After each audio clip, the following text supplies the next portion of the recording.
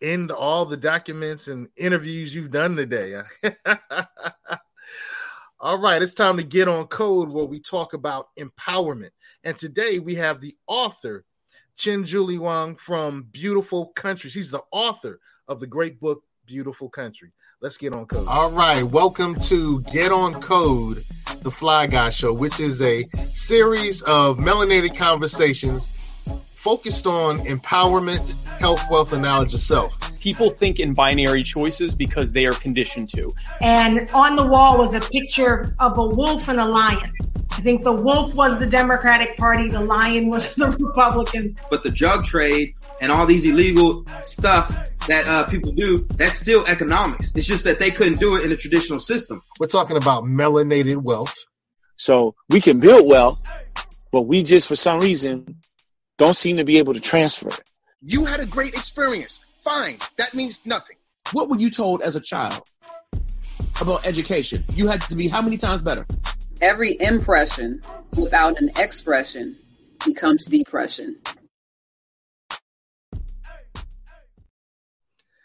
All right, time for a great episode of Get on Code where we deal with empowerment.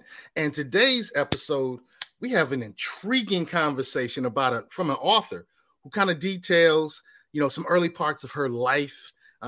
She actually spends some of that time in Brooklyn, New York. Peace out to Brooklyn. Brooklyn is the blood type. As Chin-Julie said, you either know you're from there or you're not. But she's the author of the great book that I'm truly enjoying, Beautiful Country. And it's a beautiful day to, interview such a beautiful person about such a beautifully written book. So let's go ahead and get into the questions. Well, let's go with the first question.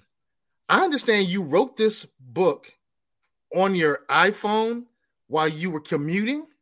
Tell that story. That's empowerment. Tell that story.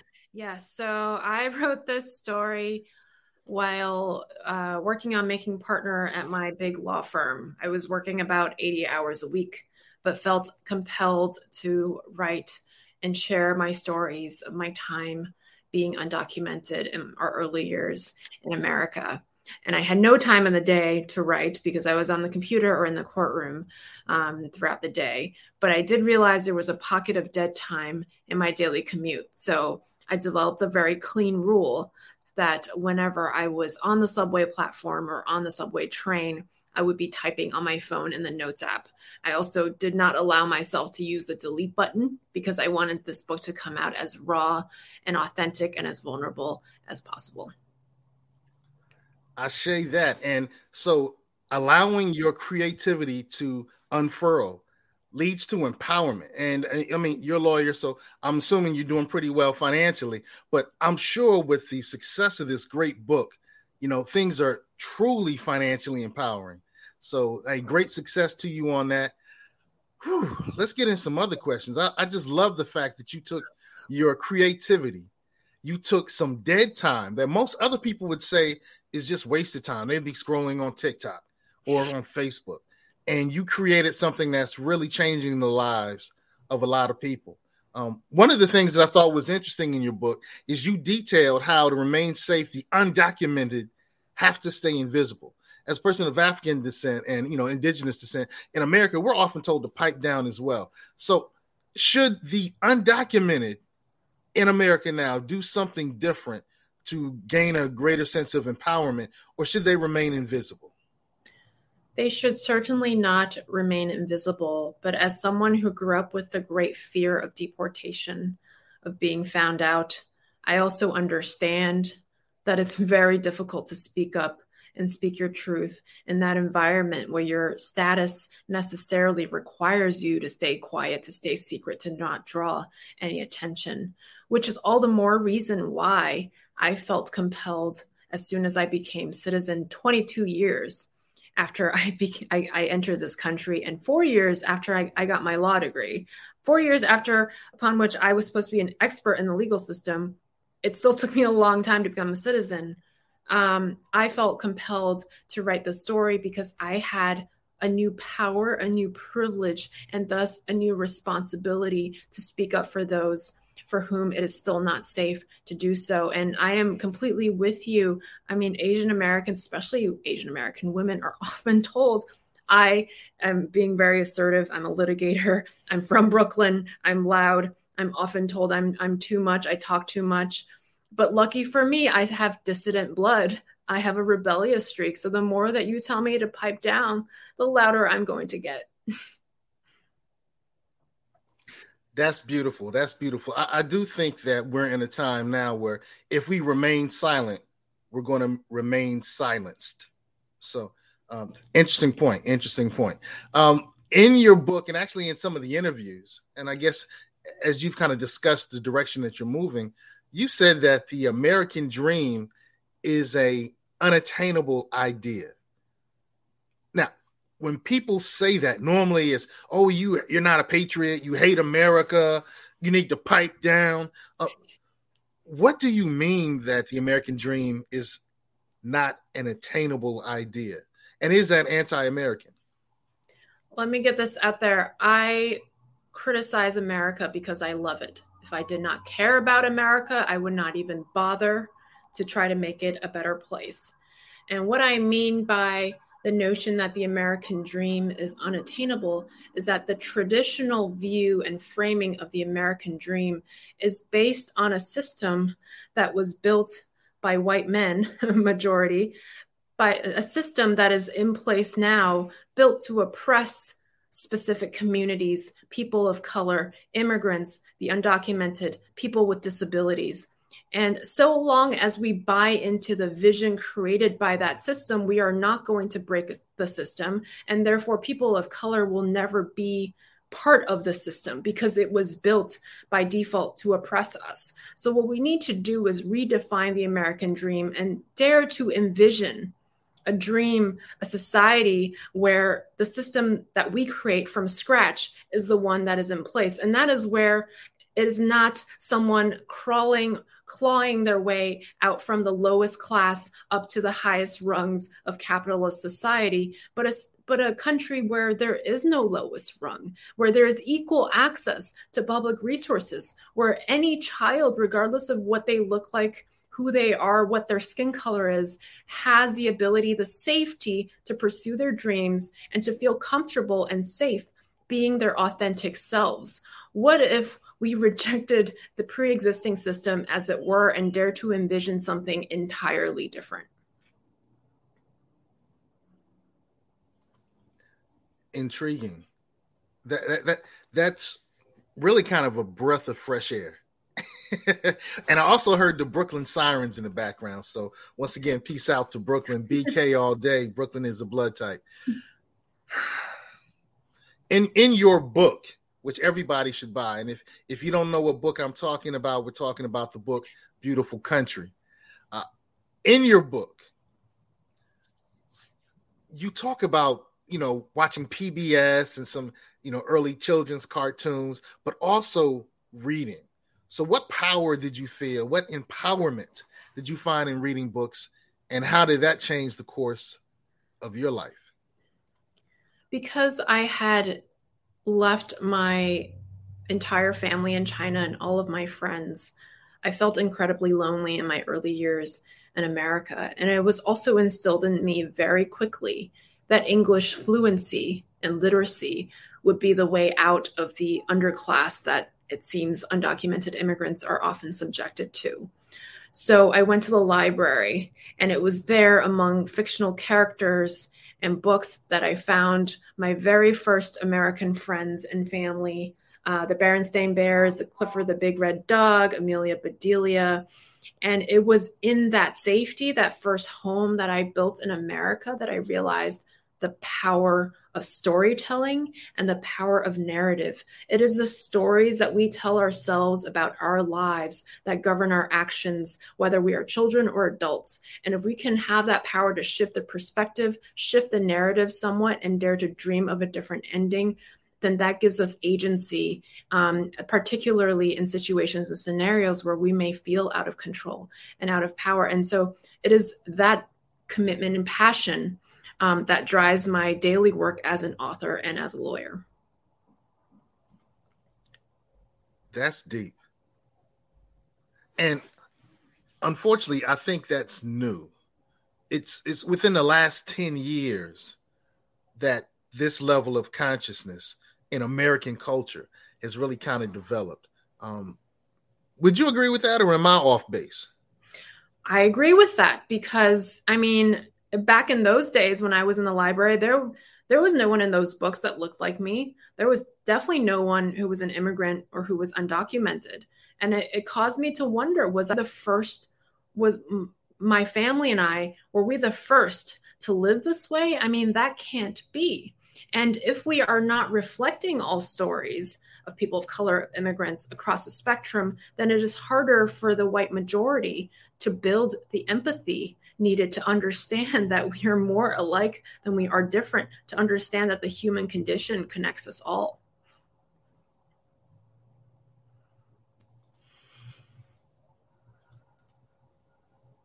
I just had to pause and reflect on what you said there. So,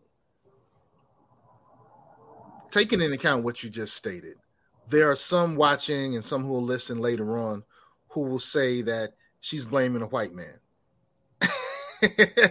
And, we hear all the time, that the most troubled person, the most stigmatized and attacked person in current American culture is the cisgender white male. What do you say if you've even heard that response or that feedback, that pushback? I don't think the response to judgment, that is judgment that comes from a certain direction toward people of color and women of color and immigrants, you can't cure that with more judgment. I don't think it's productive to say I am blaming the white man. What I am saying, I'm coming from a place of empathy. How can the white man know what it's like to be anything else, when everywhere he goes, he sees himself reflected back at him? It's actually a tragedy that it's harder for them to see a different perspective. And added on top of that is the burden that they, as the white man, with the toxic masculinity and the idea of the fact that the white person in the room is supposed to be in charge, that's a lot of burden for any white boy to grow up carrying. So I feel that white supremacy and sexism is bad for all of us. I wouldn't say that the cisgender white man is the biggest victim, but I do think they are also victims to the system. And the way to fix that is to start a new system. Wow. I definitely want to say peace to Patrick, who says, big up, sister and bro. That's good to hear. Wow. That's truly an interesting position. And I think it's a very progressive, and it's a correct position that you're stating. So our next question is, what is the lesson? There's an empowerment lesson in your book. Mm-hmm. What is that lesson, and how you and your family address poverty and being undocumented? I think I was lucky in that very early in life, I got to see the resilience of the human spirit tested. I think any parent would have done what my parents did had they been in the same situation where they had a young daughter who needed to be fed, who's going to school hungry every day, who's worried about rent and having a home to go back to. They would have gone from being professors to working in sweatshops or working in a sushi processing plant covered in ice cold water for 14 hours at a time. I think any loving parent would do that in a heartbeat. And so those years have taught me that the human race is stronger than we give it credit for. And it's not until we are tested that our faith really appears, that our empowerment really appears.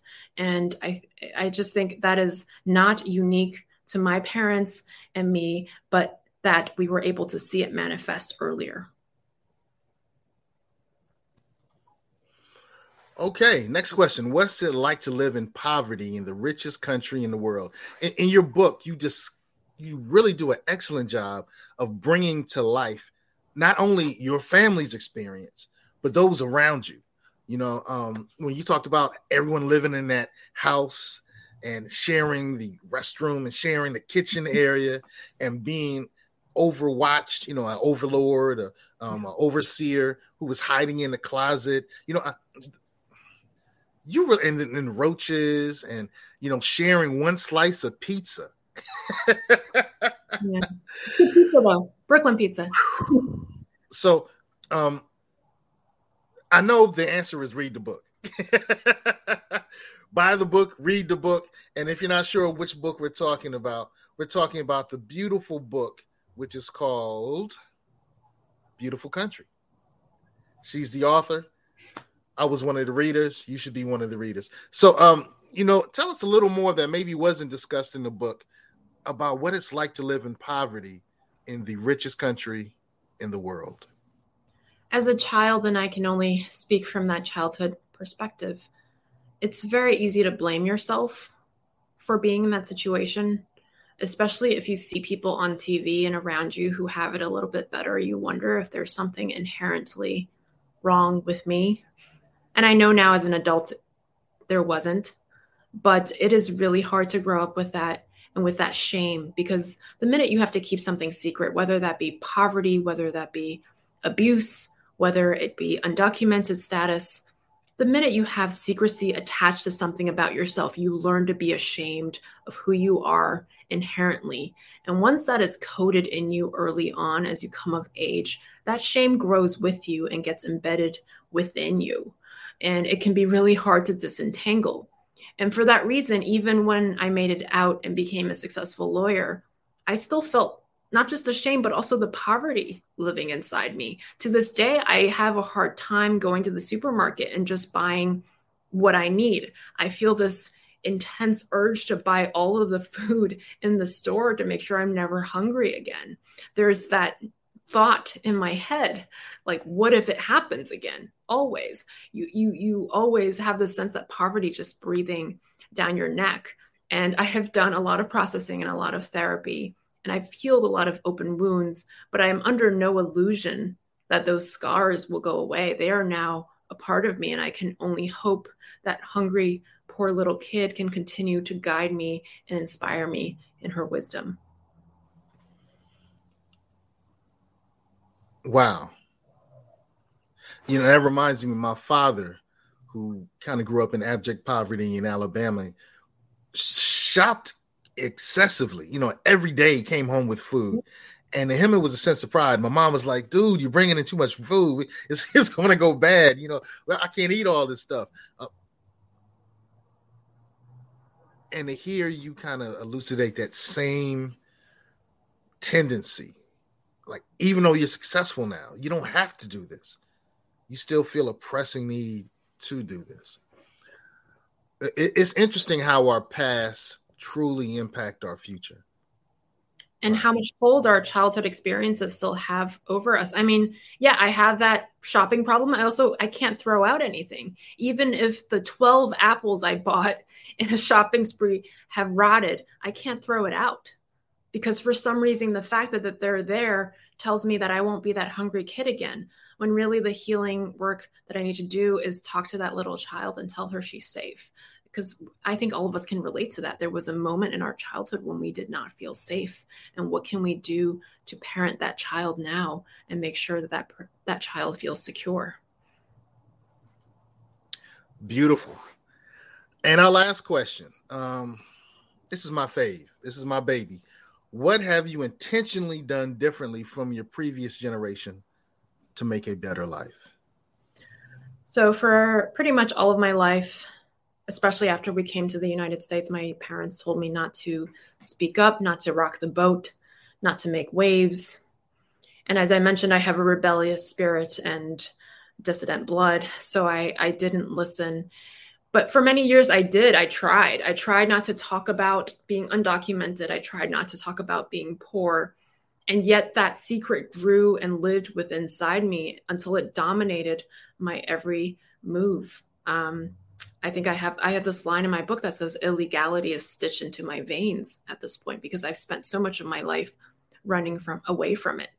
And it wasn't until my late 20s that I realized, until you heal the traumas that you have endured in your life, that you have received from your parents and grandparents, until you turn around and confront them instead of running from them, you will continue to pass it down to generation after generation after generation.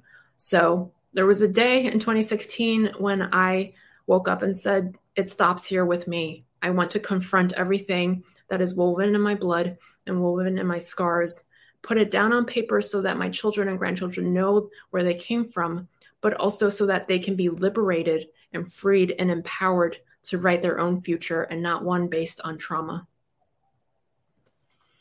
Ashe. It's, wow, that's beautiful. And I keep using the term beautiful because I keep thinking about this beautiful book that I'm truly enjoying. So I implore everyone to check out this book, Beautiful Country. We had the author with us today.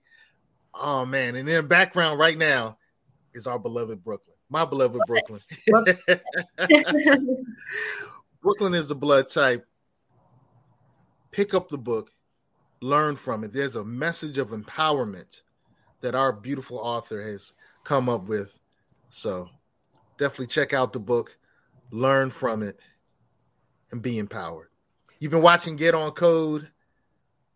Get on code, learn the code, teach the code, and the code is empowerment. Peace.